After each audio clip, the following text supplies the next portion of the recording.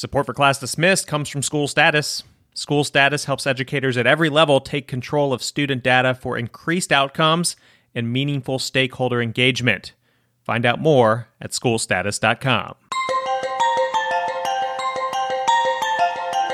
You are listening to Class Dismissed, episode 94, and I'm your host, Nick Ortego. How the arts can help students who struggle most. And should a teacher have been suspended for encouraging students to have parents complain about a cold classroom? Stay with us.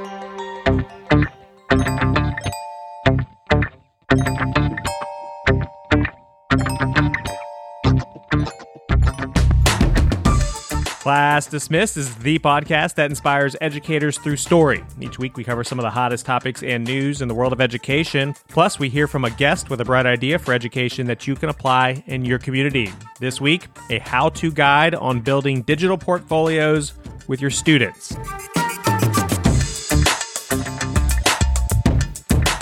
Hello, everybody. Nick Ortego here, and I'm joined by teacher extraordinaire Lissa Pruitt. Lissa, how are you doing? I am great. Are you ready for spring? It's technically spring. It's April now. We have like a week of spring, and then it just gets so hot like 80, and 90, humid. 100 degrees. Yeah, but I mean, this is one of my favorite times of year. Spring, Yes. fall. It's a good time. And this is a big month for multiple reasons. Have you done your taxes yet? That's this month? No. It's not the worst. You're a small business owner, so it's that much harder. Yes. Like, you have to have all your receipts. Right. And like try to find things that you paid for. Yeah, I haven't finished either. I wonder when that's going to change. Do you think that's going to change? Oh, where it's just like a you flat really- rate maybe or something. Well, yeah, or that you're, that it's, well, we can clearly see a digital charge, so you don't necessarily have to have the receipt. You know what I mean? Like, I just kind of wonder, when's the receipt thing going to go away? I scan everything, but yeah, Oh. yeah, but I hear you. And then, you know what else is this month that I'm excited about? Season 8, Game of Thrones. Game of Thrones, that's right. You're a fan, right? Yeah, I am. Yeah. I watch. That's a good one. Don't recommend it for the kids if any kids are listening. But it is a great show, and I'm pretty excited about that. And it's everywhere I look. Like, I mean, for like the past 2 weeks, they've been on TV on every show, and we still have another 2 weeks to wait. But we'll wait. So that's April 14th. Are you ready to jump into the Teacher's Lounge? I love this topic. Research is out supporting the already well-known fact that arts integration actually helps improve retention of knowledge. So we already knew, there were a lot of people that already knew that when you incorporate the arts into science and history and whatever, that although it makes learning more enjoyable, now there's research also that proves that it helps with retention of knowledge. So when you say arts, drawing, singing, dancing? Any art. So yeah, that could be like rapping if you have a challenge in your science class where they have to get up and rap. Do they still do that, rapping? They do. Yeah, okay. Yeah. Cade had to do it recently where they were rapping something about history. I was watching The Bachelor the other night, and the guy like met the girl for the first time in like the meeting, and he like rapped something, and I was like, did that guy really like think that was the best idea to like meet the new So bachelorette? he was like beatboxing or something? He didn't quite beatbox, but it wasn't that far off. And I just want to be like, did he run this by his friends before he got up there and did that on national? Kind of like you ran it by your friends before you announced on a podcast that you watched The Bachelor? Well, that's Did funny you that say guy that. really just watch The Bachelor? It's funny you say that. I describe watching The Bachelor like eating popcorn. I mindlessly consume it, but then I feel horrible afterwards, and like I completely wasted my time or my energy and shouldn't have done it. And it was a bad choice. I mean, you could line up 10 people and I wouldn't know who The Bachelor was or have even heard his name. Which I know. I also don't look at my phone as much as y'all and all that, but I just have no idea. idea. He was a virgin this past season. Oh my gosh, Nick. Yeah, right. No, I don't even want to know that. There you go. Like, Well, there's no way that's anyone's They make business. good TV. It's awful though, but it's Yeah. Go ahead. Well, All it right, is awful. Back on Okay, track. so yes, rapping, dancing, drawing.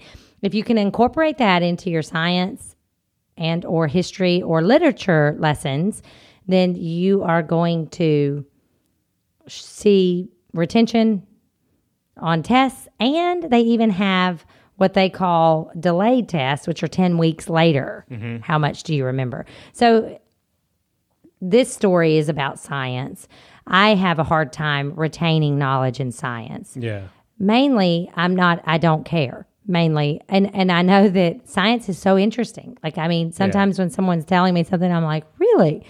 But I think I live in such a whimsical brain that it's so far out there. Right. Like, I'm like, are there really planets out there, guys? Like, really? Like, because to me, it's just, I'm right here in this little rainbow world of mine, that those things are so cool. They are. And I'm so thankful for them. But I'm not going to be able to focus what it takes to learn and understand and grasp all that makes all of that in science work, even when it comes to even the human body. Yeah. So I think there's got to be a lot of people out there like me that they're like, that's pretty cool, but then that's it. That's all they really You need say. a song about photosynthesis. Well, there is one.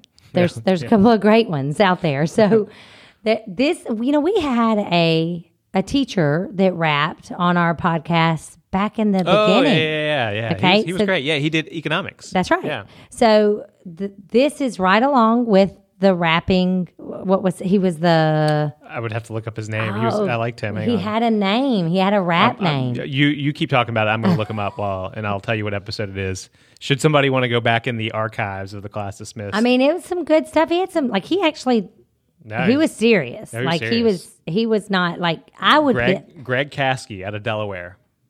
And it's called The Rapping Professor or something like that. Yeah, well, it was the teacher highlighted. He was highlighted by like a renowned economist for his rapping lesson plans. Like this, like well-known economist, like highlighted him. And so if I rapped in front of my class, which when I taught, pre-algebra and algebra, I made up little jingles and cheers and raps to go with certain things like finding the area and perimeter and circumference, so that they would always remember those things. And I have students that are out of college that they'll see me somewhere and then they'll start saying, to find the perimeter. They'll like do the whole little cheer. And I'm like, Right. Oh my gosh. They're like, I still remember it, which is great because that goes into arts integration is you're going to have long-term retention of things that maybe they are not going to be using very often in their life. Mm-hmm. They'll remember it because you put it to a dance or a song or a jingle. And if they had to do something like a collage with, if you're talking about animals with consumers and, if they have to do an art collage where they sort things and find pictures and sort them to consumers and non-consumers. So I agree with everything you're saying. Are teachers doing this? Are they taking this advice? Yeah, I do think there's a lot of teachers that are doing it.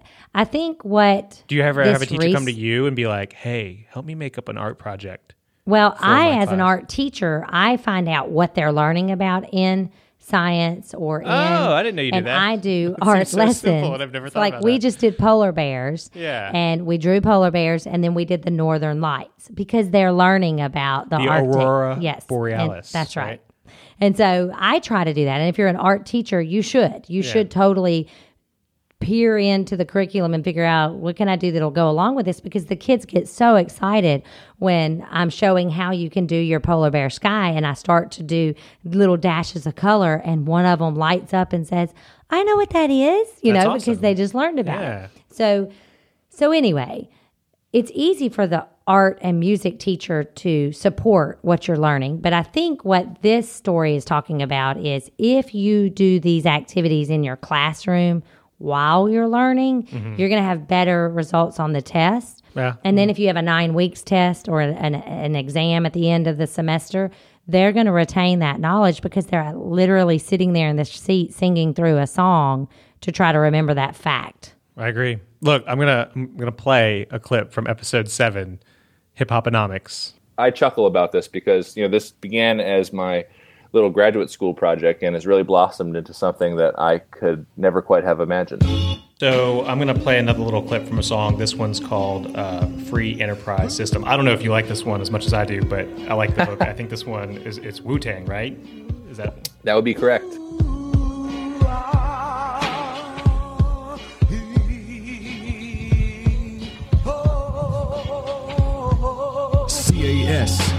K-E-Y, yeah, don't deny he's fly. Yeah, he's an economics kind of guy. Yo, ask why? Well, let me supply. Yeah, he's a rapper in disguise, but just a teacher on the outside. Yo, got questions? Well, let me advise. Yeah, keep the feds outside and let it flow. That's free enterprise. It ain't a mystery, it's a bird that flies. On its own, it's natural, like a baby that cries. So what's kind of your most successful song? What do you think of that? I mean, like, I would probably struggle a little bit in economics class just because, again, that's one of those things that just doesn't hold my interest and focus. But I think I would remember more, or it would make sense to me. I mean, he worked free enterprise into a song. That's impressive. I know. You know? And this study that I'm talking about was done from Johns Hopkins University, and they actually showed that if you're a below average reader and you have a teacher that is incorporating some of these things into their lessons before testing takes place, that those students that are below average readers are going to perform way better if you can incorporate those kind of things.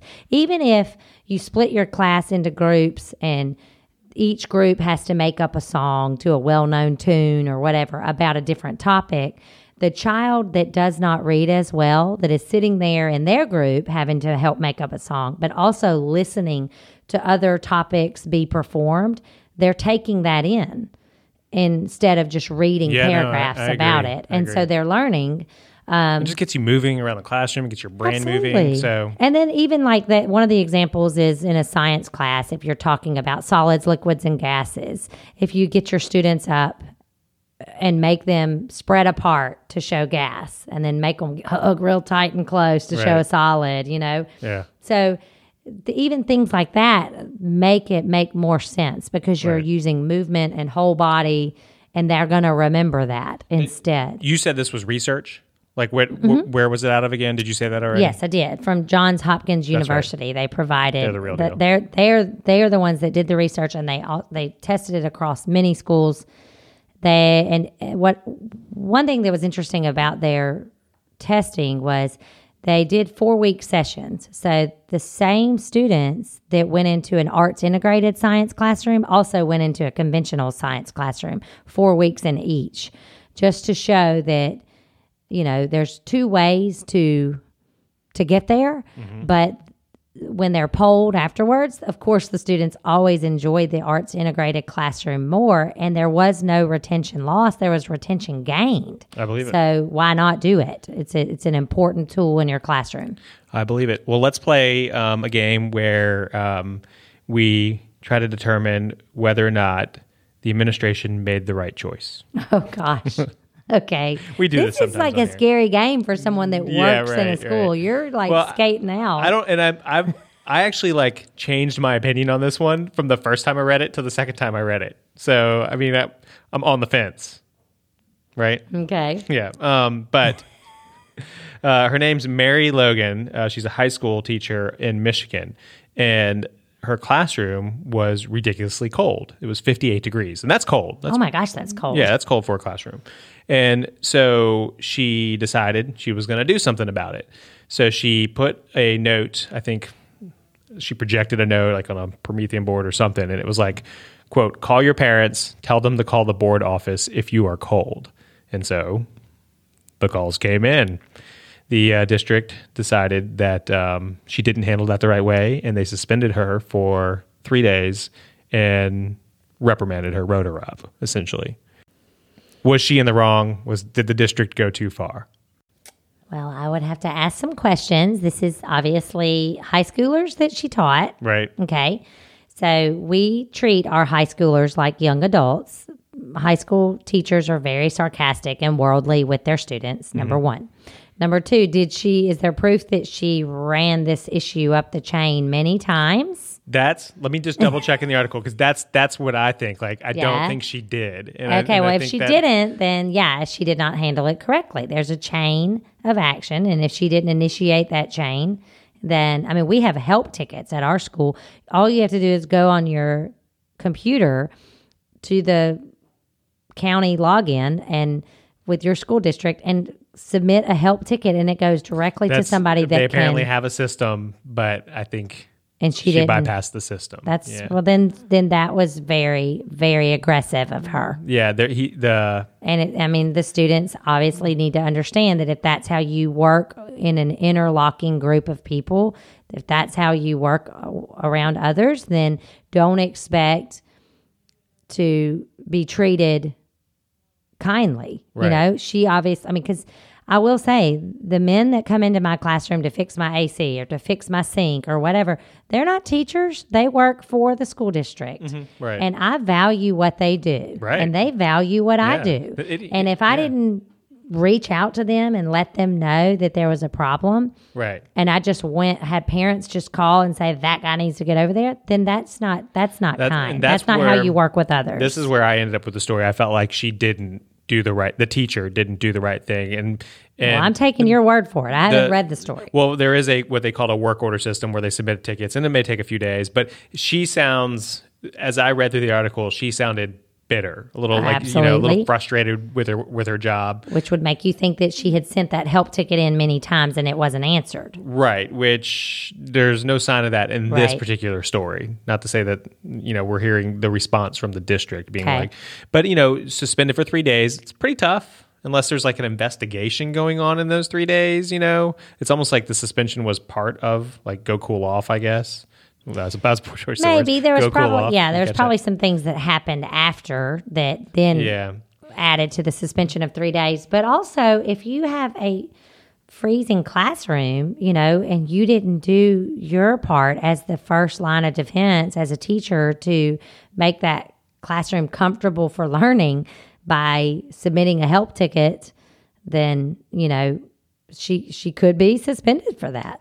Because she was neglectful. It sounds like there's some new leadership there, and she feels like the disciplinary action is not an isolated incident, that they're being more aggressive with their disciplinary action. And she says that it's hurting morale there, and the discipline of our teachers and our support staff and the principals has been rampant. She adds teachers should not be walking on eggshells when they go to work every day.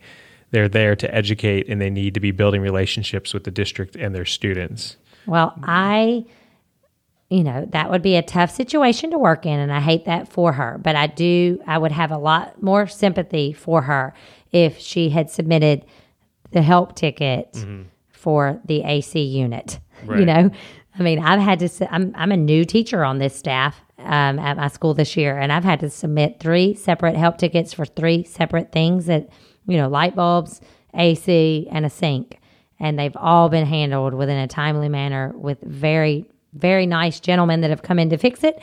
And that's how you work well with others. You've got to handle people with respect. People were arguing that it violated her free speech. I disagree with that in this case. I feel like, she needs to follow the chain of command. It's that simple. She's totally allowed to complain about how cold it is and how it always breaks. She's totally allowed to say, oh yeah, they'll come fix it and it's going to break again because we really need a new unit and they won't buy a new unit and this thing is broken 10 times. She's allowed to say that. But if she doesn't do something that's in the structure of the school of this is what you do when this happens, that would be very much like a fight breaking out and her not calling the office and letting them know about a fight because a fight happens all the time. That would be neglectful. That's not okay. Do you know why they have an issue with temperature? They had originally an open classroom concept and the ceiling, like the walls didn't go to the ceilings. And then I guess they realized that it was distracting. So they walled off all the way to the ceiling. And now there's not vents in every room. And therefore you have this inconsistent flow of air. So there is nothing that she can put a ticket in for then. If she doesn't have a unit about, in the room. Adjusting vents or stuff. Or maybe she has one vent and most rooms have 3. Like I don't know the exact situation. It's like in the old dormitory. We used to put a poster board over our vent with one little hole in the poster board. Right. Because if you were the first room on the hall you got closest, the blast of air, you got the blast of air. Yeah. So we would put the poster board with one little hole Yeah. so that we just got a little bit of air. College life. Yeah. Well, good times. Are you ready for the bright idea? Yes.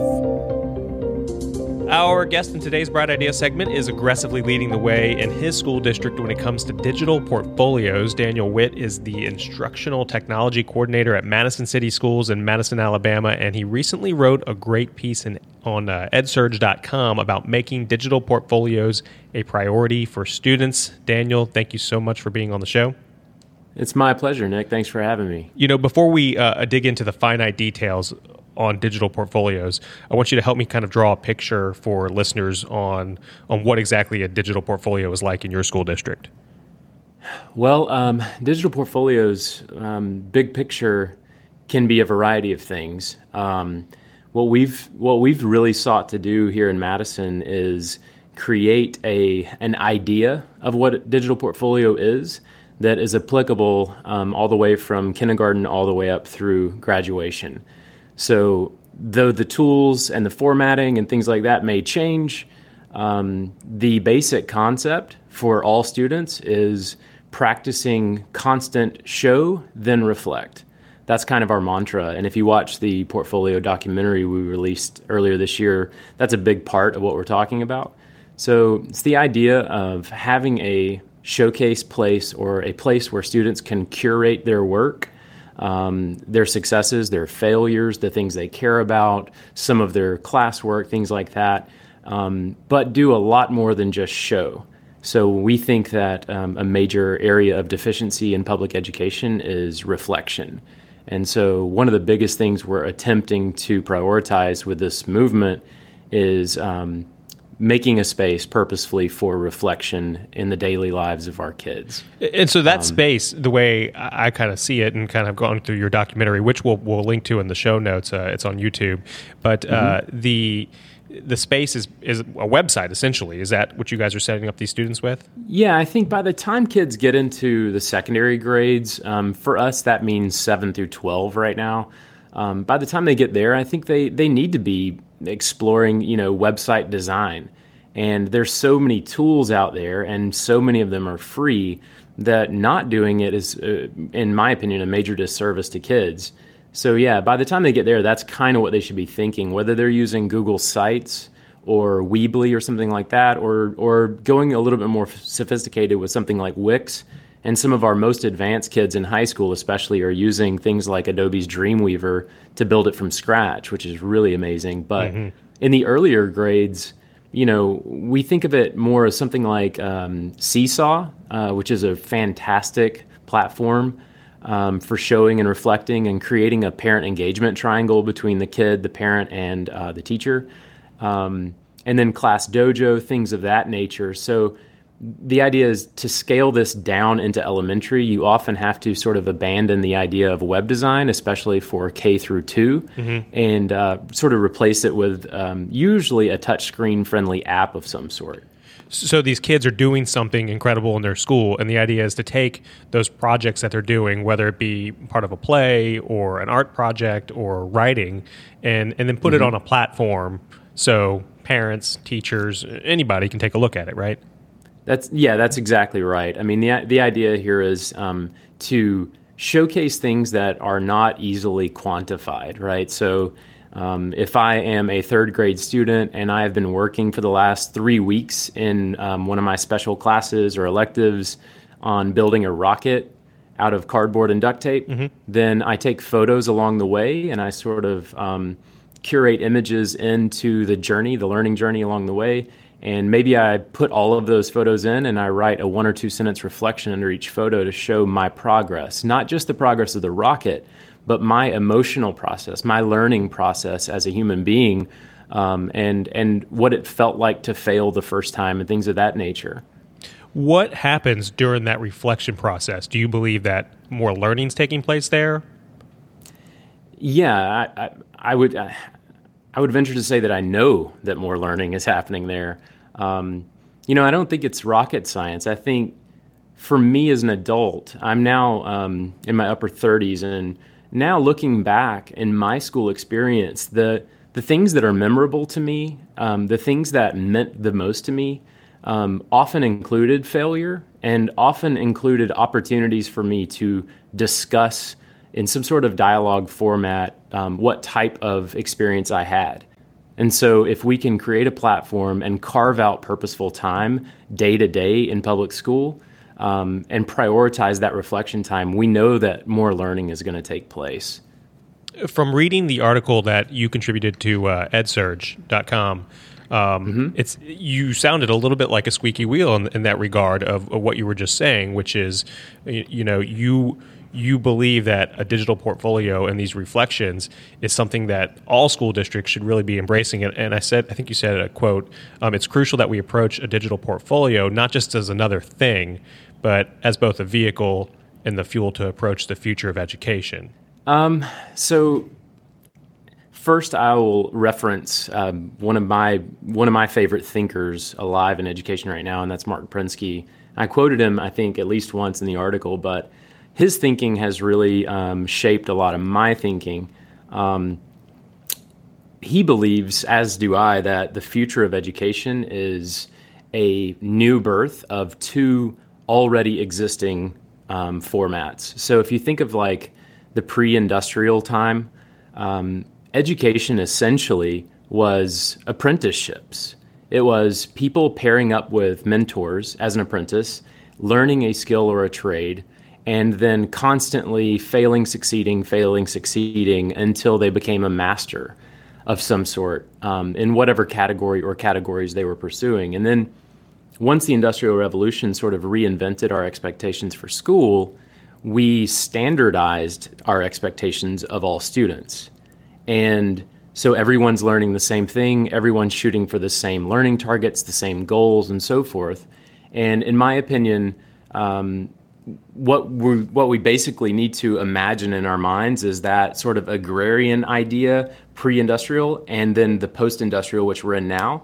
And imagine if the two of them got together and had a baby, then that is going to birth something new, a new way of learning, a new way of thinking about education. We're as progressive as we can be, right?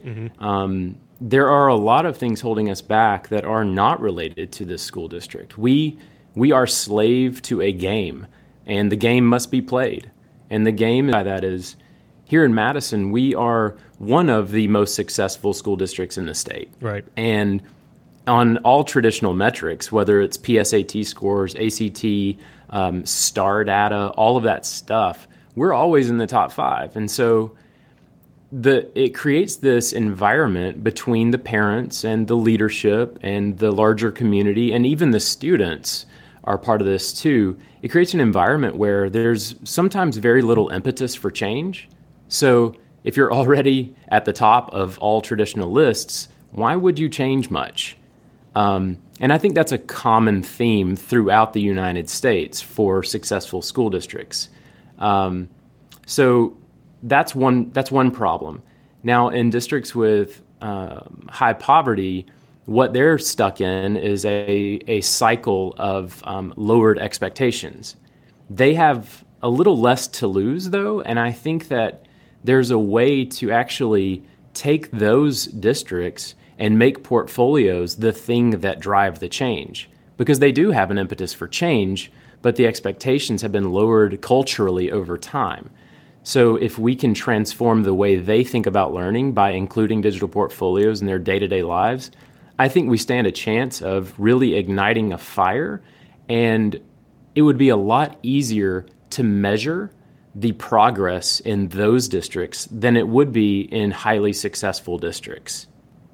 So you guys, Madison City Schools really seems to be leading the way from what I've seen with these digital portfolios. Have you had a chance, or has your leadership had a chance to go to a conference and maybe present what you guys are doing and kind of get some feedback on if other districts are doing something similar?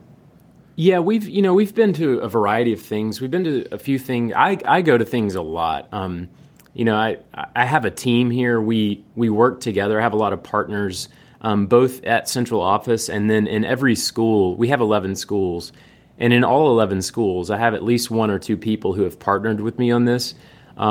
Some combination of our team has been to many, many conferences. And of course, we've also been, in this case, in a podcast, or we've written things for EdSurge or ASCD, things like that. And what we find is that a lot of people are talking about digital portfolios, a whole lot of people. In fact, I would venture to say that every district in some way is talking about them.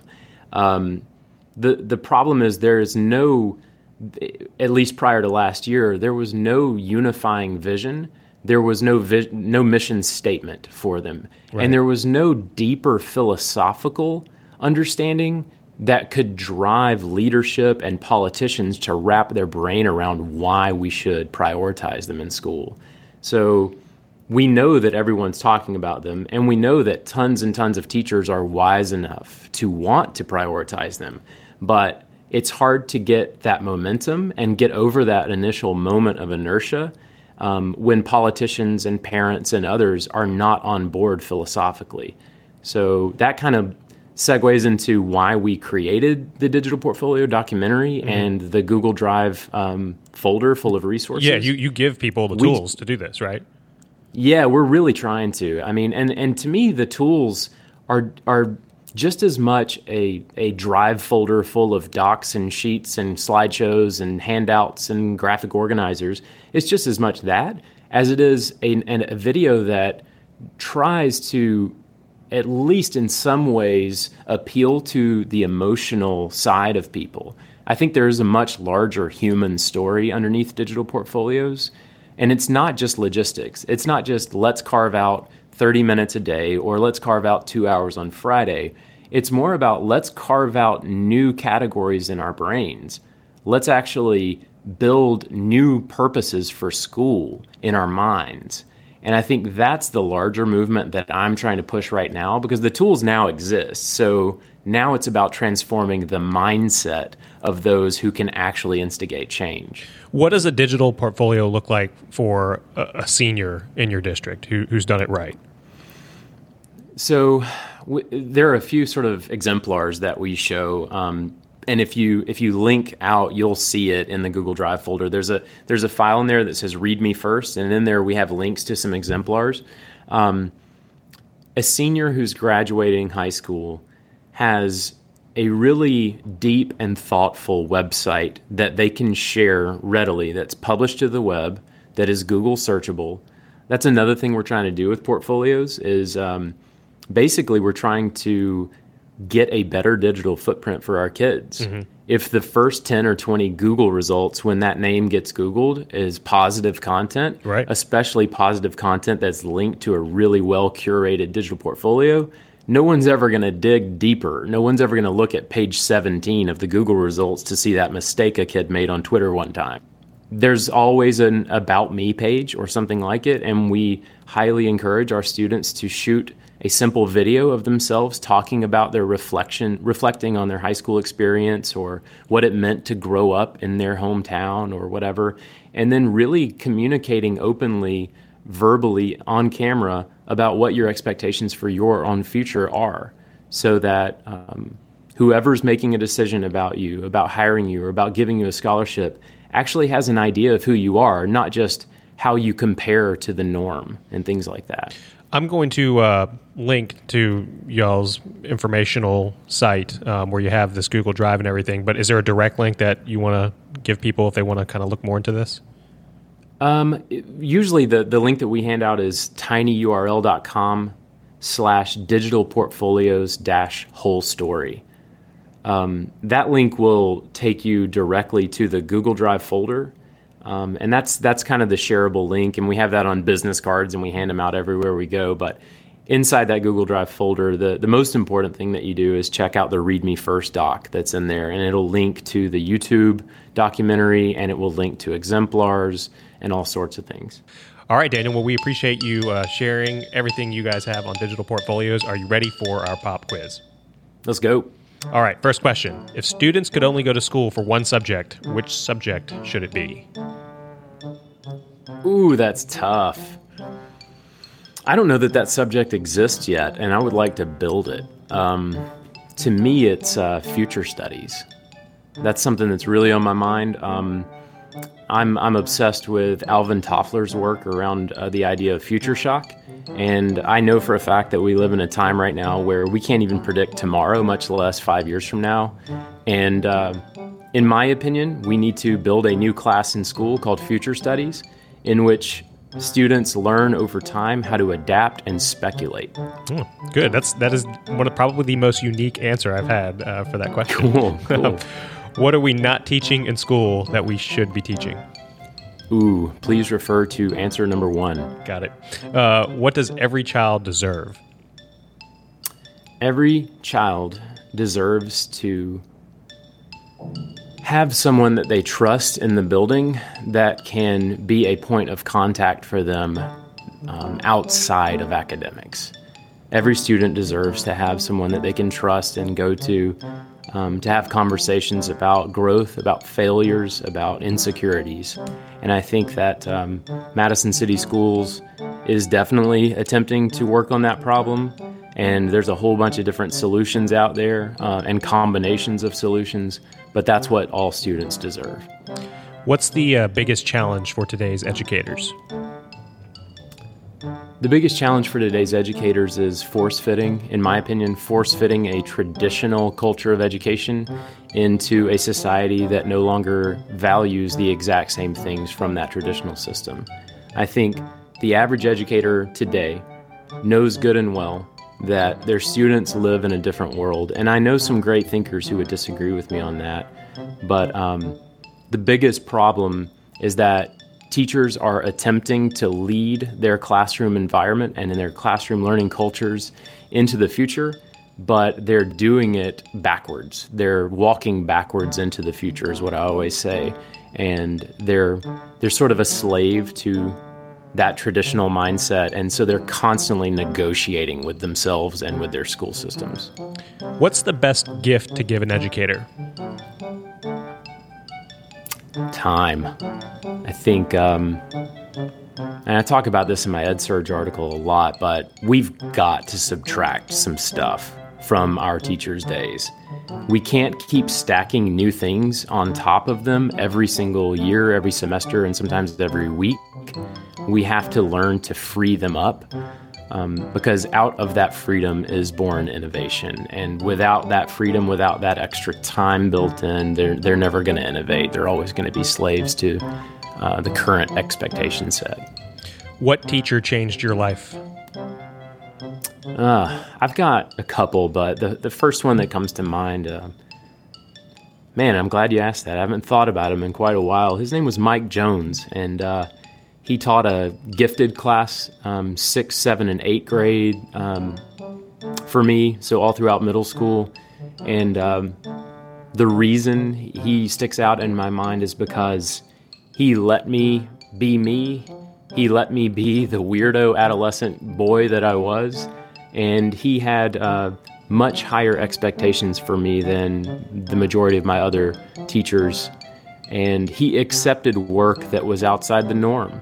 He didn't want standard responses. And so I never felt compelled to give those to him. And it forced me into a situation where I had to put my money where my mouth was.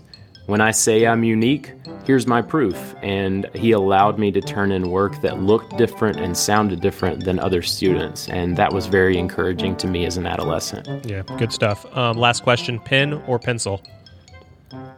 Pen or pencil? That's it. I'm a pen guy, man.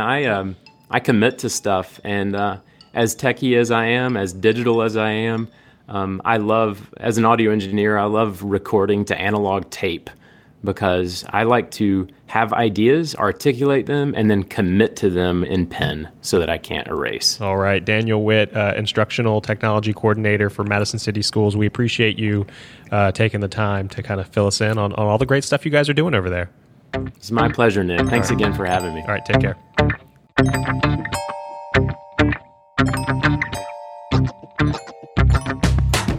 That's going to do it for episode 19 of Class Dismissed. We want to hear from you, so if you want to send us an idea or comment, remember that you can always email us at info@classdismissedpodcast.com. We're here to support educators, but we need your support as well. So if you like what you heard today, please be sure and subscribe to the show, and we'd also love it if you leave us a 5-star review.